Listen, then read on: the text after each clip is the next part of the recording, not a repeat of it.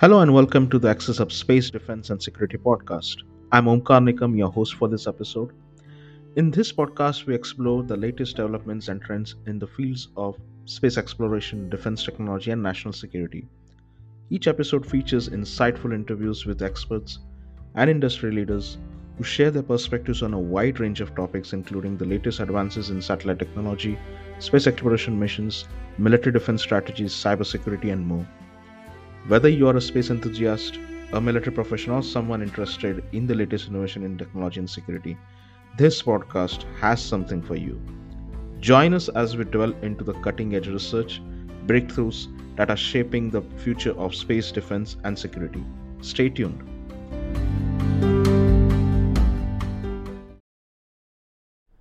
Episode 22 is a continuation of episode 21.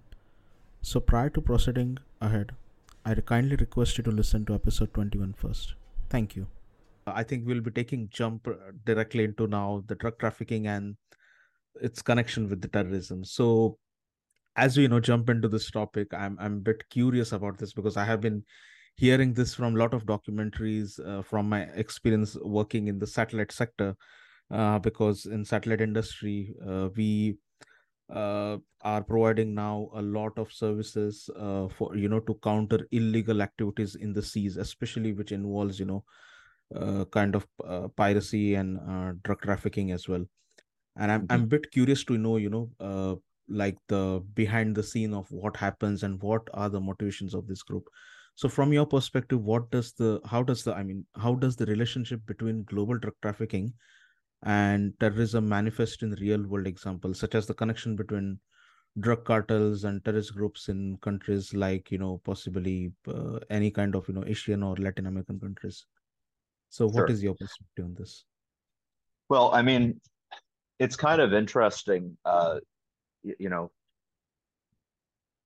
trafficking routes are so lucrative and so competitive that they necessitate militarization. I mean, the most extreme example we have in the world today is the Jalisco New Generation cartel in Mexico, which actually operates like a state within a state, including having full military equipment and uniforms.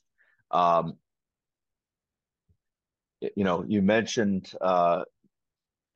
in in uh, in your briefing you'd sent to me about Yeah. ties between Mexico and Colombia. It's very interesting how the Mexican cartels actually emerged as the key Yes. traffickers of us kind of junior partners to the Colombian cartels, and that relationship has now switched. The Mexican cartels like the Sinaloa and CJNG, Jalisco New Generation, um, have formed competing alliances with various Colombian resistance or some often labeled terrorist groups such as the ELN and FARC. Um, but it goes much, much broader than that on a global scale. Ultimately, whether it's a drug cartel or a criminal group or a terror group, they both operate in opposition in one way or another to the state and are both seeking out some form of power, and power it comes from wealth, and so it's very easy for a terror group to get involved in these trafficking uh, routes, or in the production and sale of narcotics, simply as a means of revenue. Um, in fact, it's a very important means of revenue, and it doesn't mean that they have to go and seek partners from competing states, et cetera, which always leads to unreliable partners. It's a basically a domestic source of revenue. All right. Yep, I think we are coming to that point because I'm very much curious to possibly look to this topic in terms of what are the key motivations of all these groups. So from your perspectives, like the motivations or the incentives for terrorist organizations, what are those exactly to engage in drug trafficking, particularly in regions like Afghanistan, because this region has been historically related to the opium trade, and I think it is still very much highly active region. I think I think when we look at the, terror groups, particularly, Islamist groups, and drugs, it's kind of a proof of that money trumps ideology. Uh, the Taliban for many years have been vocally against the use and distribution of narcotics. In fact, the Taliban are the only group in the history of Afghanistan that actually successfully stamped out opium production just in the brief years leading up to the U.S. invasion, where opium production just proliferated thereafter. But I think there's little question at this point, though the Taliban still deny it now that they have a press office, that the Taliban used the opium trade to fund its war with the United States. They deny it, but I think the proof is pretty much in the cards. And it Yes. was very successful. I mean, the proliferation of opium sales. I mean, the it contributed to the opioid epidemic in the United States until the rise of synthetic opioids, which has since displaced traditional heroin. Um, Yes. but we're seeing a reversal or a reassertion of former policies. The Taliban has now declared its own war on drugs and declared poppy production illegal under Sharia law. And we're seeing now a 90% reduction in poppy production in Helmand province. And they're replacing it with lower profit wheat fields. This has created a huge backlash from farmers and probably other members of the Taliban who gain a lot of revenue from this. So it's interesting to see how this will play out. But the bottom line is that when a country doesn't have access to international sources of revenue and it doesn't have dollars coming in, it's got to get those dollars from illicit sources somewhere. And the easiest way to do that is narcotics trafficking. North Yes. Korea has also been involved in the trafficking of narcotics through its naval vessels uh, for the exact same reasons. All right. Okay. And in what way does the illicit drug trade provide a significant source of funding and financial support for terrorist activities in conflict zones like Syria and its links to drug production and distribution? Syria is an interesting example because um, the rise of the Captagon trade is primarily tied to the Syrian state, which has become a total international pariah since the Arab Spring. Um, it's Captagon is a very powerful amphetamine that became popular in the Gulf states a few years ago. It's known as the poor man's cocaine. Uh, Now the largest Captagon production centers are in the coastal regions that are controlled by the Assad regime and operated by companies that are tied to or outright owned by Assad or his associates. Um, so again, it's very clear how states can become involved in narco trafficking when they're pushed against a wall. A lot of the international response of this has been interesting, where both the Jordanians and the Emiratis are seeking to kind of ignore this aspect of the Assad regime and are normalizing relations to some degree with Damascus. Uh, and that might actually be the thing that dissuades the regime from taking part in this, because it's highly risky.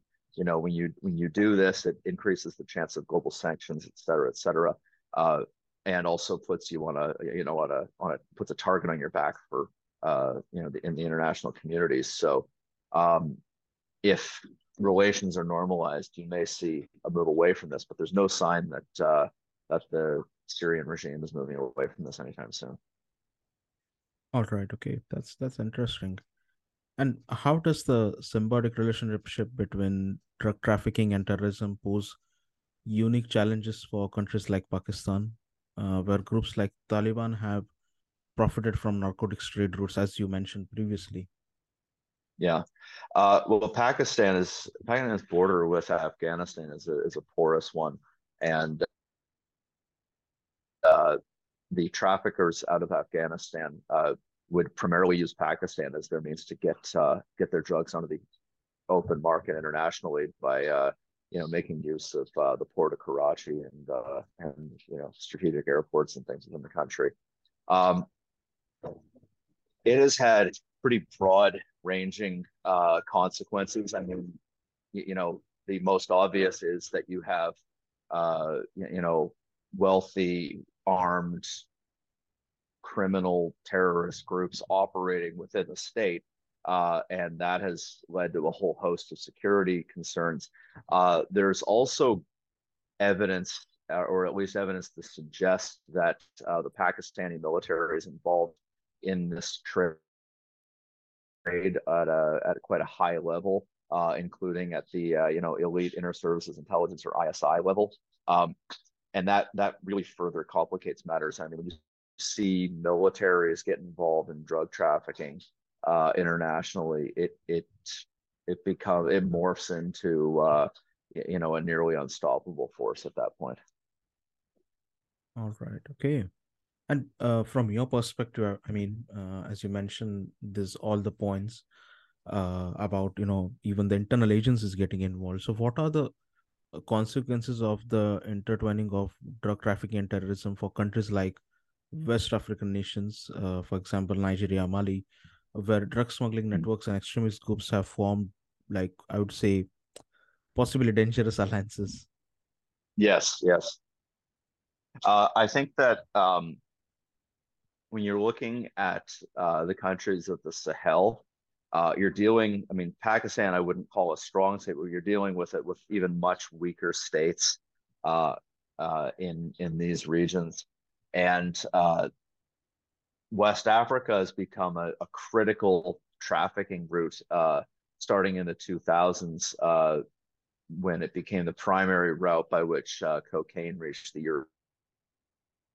European market. In fact, South American cocaine's primary market is now Europe and not the United States because it's much easier to traffic into Europe through these routes, and it's also the U.S. is a much more lucrative heroin market at this point. Um, so typically, it's a broad desert region, difficult to traverse, and the product to be put on trucks and brought up to the Mediterranean coast through various means. Uh, there was a lot of competition between various groups, and they became militarized in the process in order to protect and expand their market share. This led to a ton of violence in places like Mali, um, and that is one of the primary factors that led to the total instability we see today that has since been capitalized by the Islamic State insurgency, which now operates just with at least some level of complicity with these groups and is striking back at the state and its enemies with pretty brutal force, and is now spread into Burkina Faso, which is the kind of epicenter of this conflict at this point. So it's spreading very quickly. The toppling of the Gaddafi regime in Libya also made it much easier to get these narcotics up to the Mediterranean coast and onto boats to hit the European markets. So um, it's a it's a very very complex issue that I think one that you can show that the drug trade has had a direct destabilizing impact on the Yeah. region. And it's funny that the similarities when you look at the rise of the crack epidemic in the United States. It was a very similar thing in the major inner cities where the people, the traffickers of crack cocaine were militarizing themselves, and the violence just got completely out of control by the late 80s and early 90s. It has a the trafficking industry has a destabilizing impact wherever it touches. It doesn't matter which part of the world it is. Interesting. Yep, I think I have been looking at this issue from more from the space industry's perspective, where uh, as I said, the industry is now gradually progressing and developing solutions, technology solutions to counter these issues, especially in the maritime domain, where I think the Mhm. drug trafficking and the smuggling is very much common, especially in the uh, Arabian Sea and the Indian Ocean region, I would say. So, Yes, uh, the Gulf. Oh, sorry. Just yeah, yeah, the proceed, Gulf. proceed. Yeah, Yeah. sure. The Gulf of Guinea is another area where piracy has really taken off, and it's through the Gulf of Guinea that a lot of trafficking is initiated into Europe. So, yeah, I mean, there's been international efforts to combat piracy in that region, and you've seen international navies getting involved, specifically European and the United States. But it's almost impossible to police them, especially where when there's various withdrawals at different points, it just flares up again. Yeah. Okay. Yeah, actually, I was unaware about the coast of Guinea, but yeah, thank you for this insight. And I believe like the government's response to these issues, I'm not sure from the other side, but I think from the technology Mm. side, I think the governments are becoming increasingly aware now that, uh, the trafficking, smuggling, I think at the end, somewhere it affects the economy at a much more higher level. I mean, the cost Yes. of goods, the consumer goods that we have in our on our table on everyday life, it's the But that, cost of yeah. those goods is increased because of these issues. But there's a direct correlation, I think. Like it's interesting you mentioned that. I mean, when you look at, you know, if trafficking or piracy or terrorism become an issue in any maritime region, the shipping insurance rates in a conflict zone skyrocket. And so ships either don't go there or the cost of goods goes up exponentially. And that can cripple local economies and lead to higher prices of goods around the world. It's a direct correlation. Yeah. Yes, I think that's exactly the reason we are now focused on space applications to counter these issues in trafficking and smuggling, I would say, especially in the maritime domain, because I think the shipping industry now has quite a lot of common standard as compared to what it was having like 50 or 60 years ago. And Mhm. I believe like this satellite industry, especially the earth satellite based earth observation imageries, satellite imageries, I would say in a layman's term, is something that is helping the governments. And I believe firstly it is very much important to educate the government about how the satellite applications will help them counter these issues. So, on the same lines, I would say not from the space industry's perspective, but in general terms, how do government responds to drug trafficking and counterterrorism efforts? Because I believe these two issues, counterterrorism and drug trafficking, interact and influence each other in several countries like Afghanistan, especially. So, what is your Mhm. perspective on this? Well, like I said, the Afghan government has been under the Taliban has been seems to be on a pretty successful campaign to eliminate poppy production. And it seemed, but again, they're not a unified entity, and it's difficult to say what the outcome will be. But I mean, if they were able to do it in 96 to 98, it's possible that they could achieve it again, though they didn't have quite the secure. They just had the Northern Alliance to deal with. They didn't have the ISKP insurgency to deal with then. So I guess it'll be interesting to see. I think you know the goal of countries when they do it domestically is ultimately economic in nature because yes they are stamping out one source of revenue, but they're ultimately trying to ingratiate themselves, I think, to the international community. The the studies during the Afghan war that showed that there were over $1 trillion worth of resources within the country uh, shows that there is the possibility for future foreign investment if the security situation can be remedied and the Taliban can deliver some kind of control over the country while improving its image internationally. And a big part of that would be not trafficking in heroin. Yes.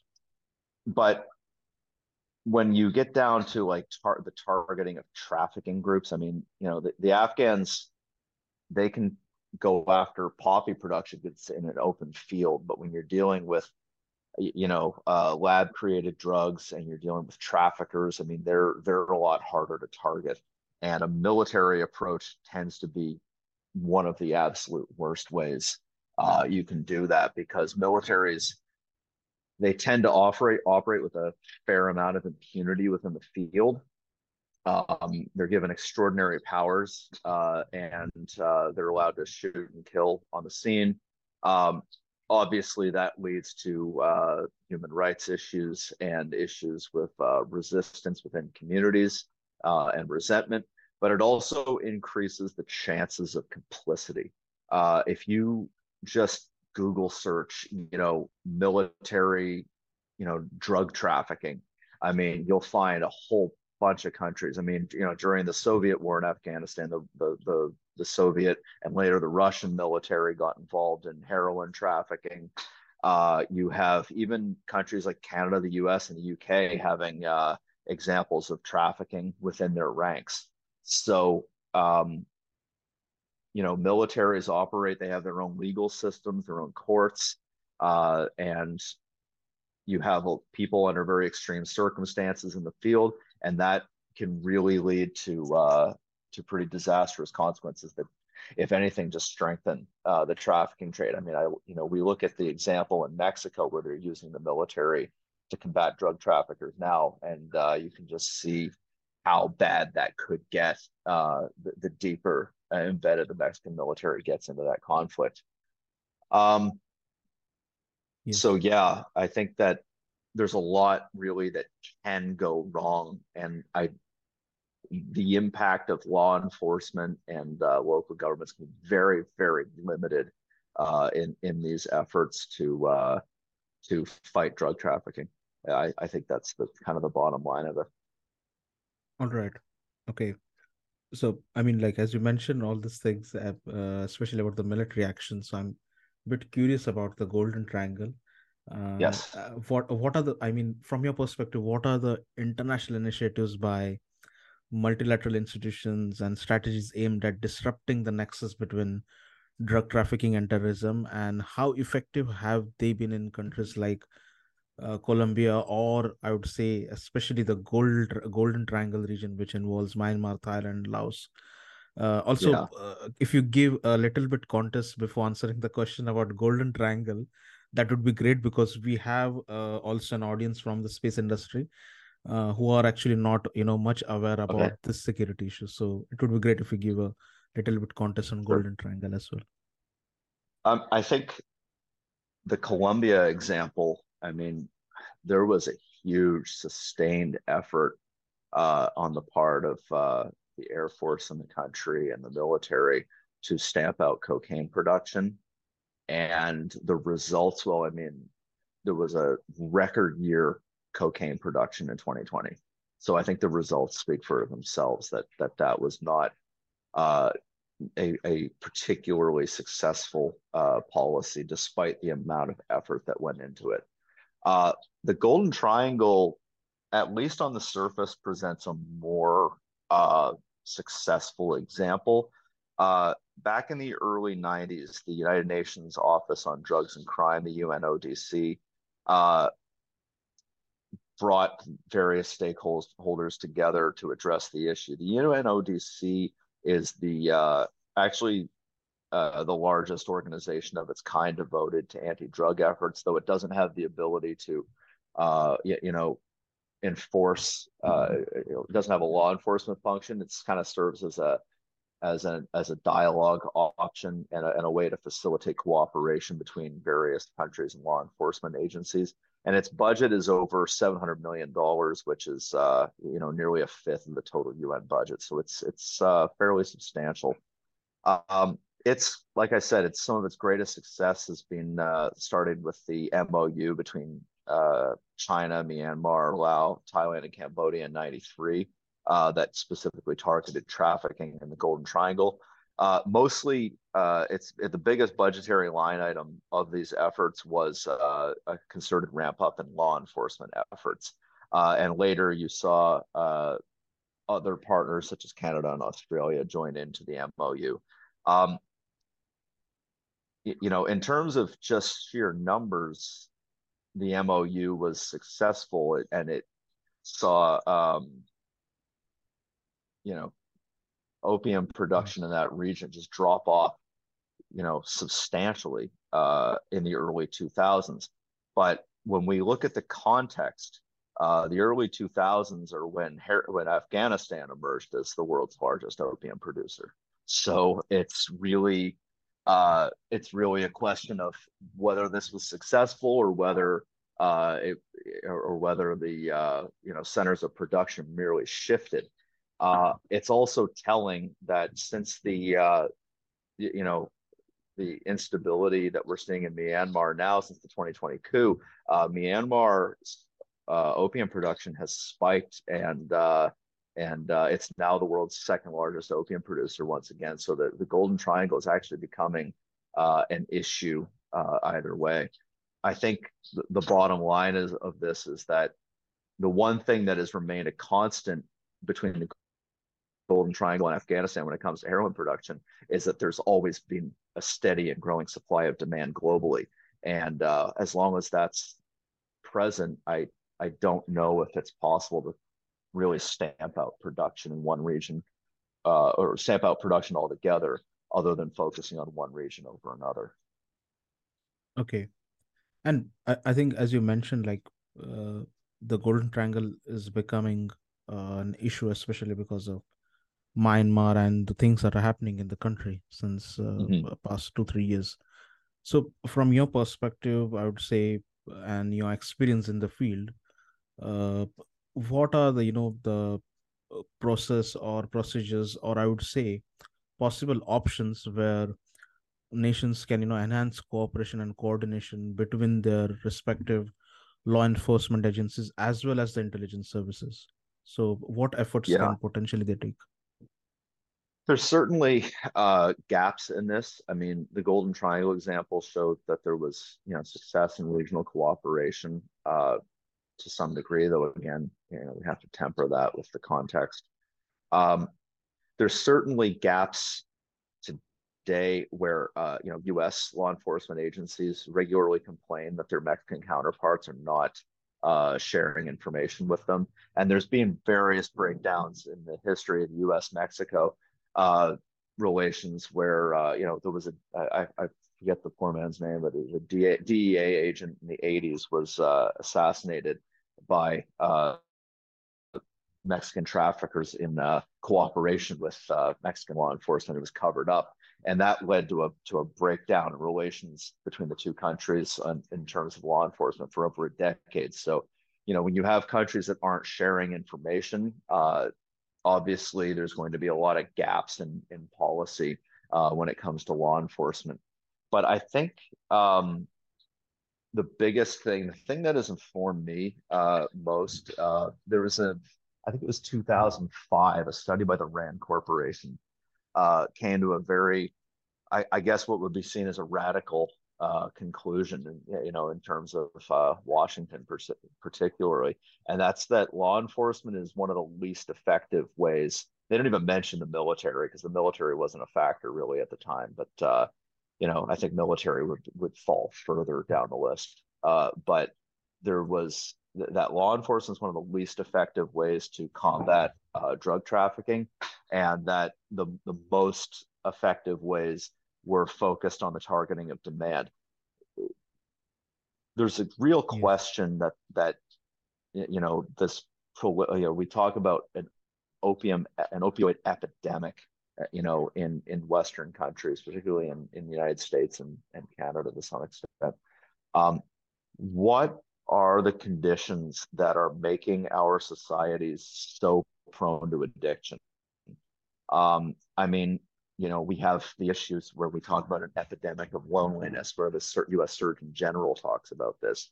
Uh, people have called it a uniquely Western problem, but I don't think that that's the case. There are certainly drug addiction issues around the world and mental health issues around the world.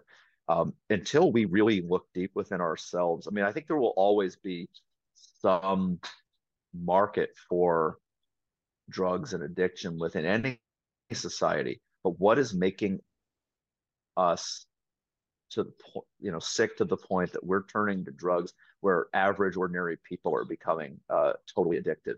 Until we really start searching within ourselves and addressing this issue, I think that there's always going to be people out there who will capitalize on this market. It's like that scene in Breaking Bad. If you or any of your viewers have seen it, where Yes. Walter White is he's a smart guy who's down on his luck. Yeah. Like so many people around the world. And he sees a drug bust on television, and he asks his brother-in-law who's in the DEA, how much money, did they get? And he Yeah. said some figure like $80,000. And you see the lights just go off in his head. Well, Yeah. there's a lot of potential Walter Whites out there. And they're all over the world. When people see the opportunity to make money, and especially if they're desperate, they'll risk anything to get it. So the question is, you know, what are we going to do about this market? Do we Yes. even have, I don't think the traditional means by which we're fighting this, we're going after supply, but it's a real function of demand if you're looking at it from purely economic, from a view of just as an economist. Yes. I think I would say, Adam, as you mentioned, such a a valid point. I think we really need to look beyond, I think as a trafficking or a racket or a cartel, which is just operating for the sake of because they want to do some criminal activities. I Mhm. believe more than supply and demand, it is also the necessity and the opportunity that the people see out of the circumstances that they face in life, as well as you mentioned about the example about Breaking Bad. I mean, the character in that series, I believe, he's not addict, since his No, birth, but I think the circumstances of life and the situation that he is in forces him possibly, or manipulates him to do those things. And as you yeah, said, yeah, definitely there will be always a market for these issues.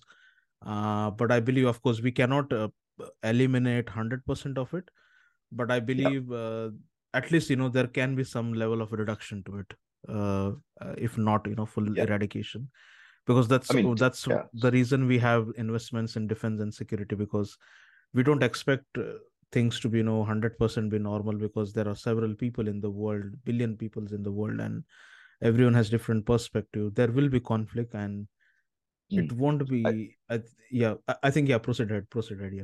yeah. Yeah. I think, to be clear, I mean, the choices Walter White makes, I mean, are purely are evil. I think that, and I think if you look at, in the same way that these drug cartels are Yeah. fundamentally evil.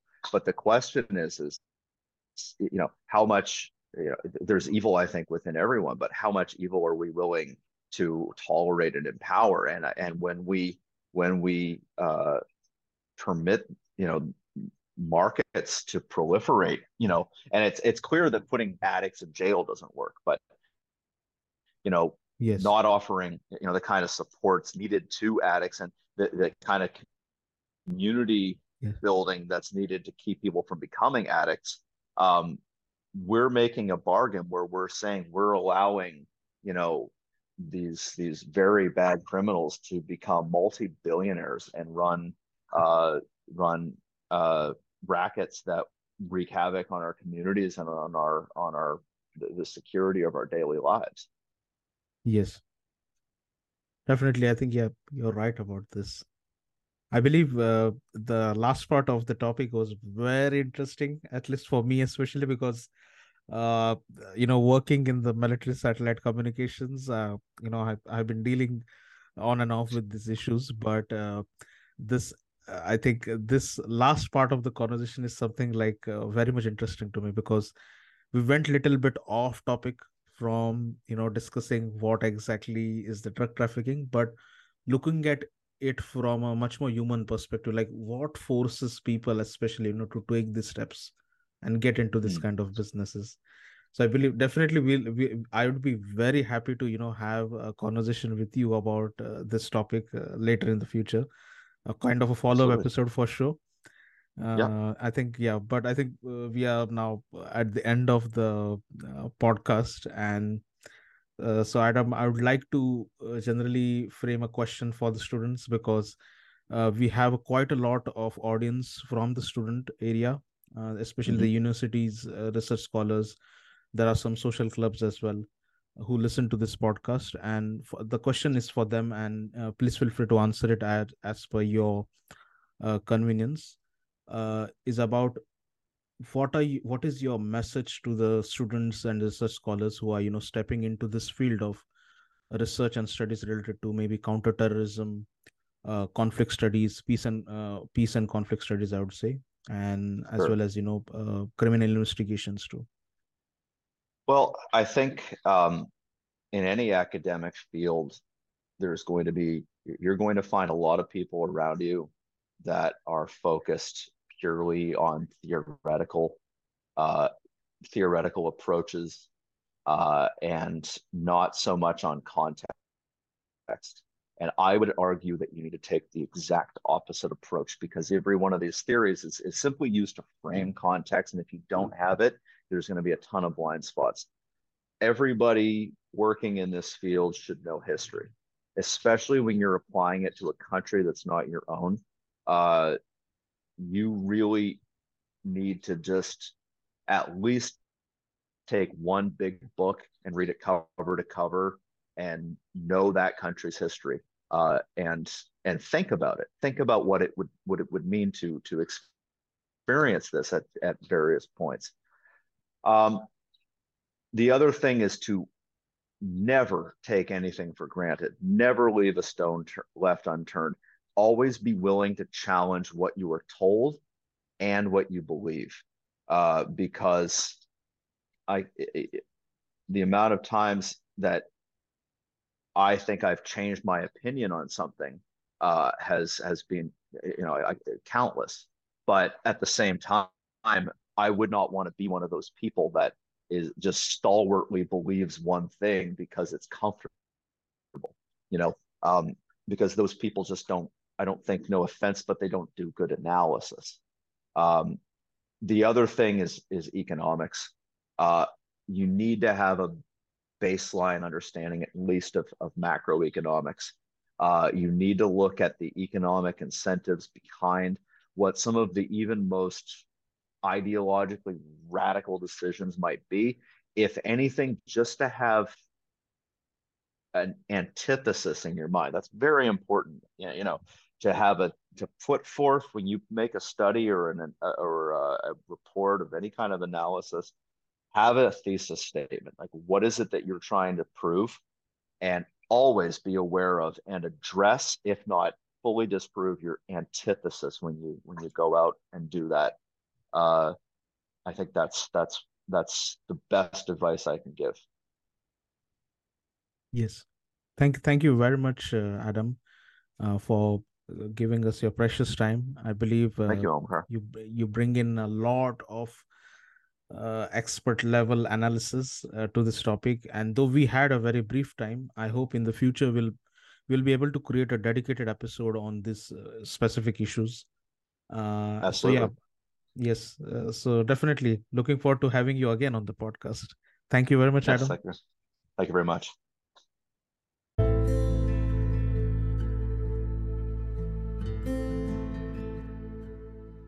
Thank you for listening to this episode. If you find our podcast insightful, then please like, share, and subscribe. See you in the next episode. Thank you.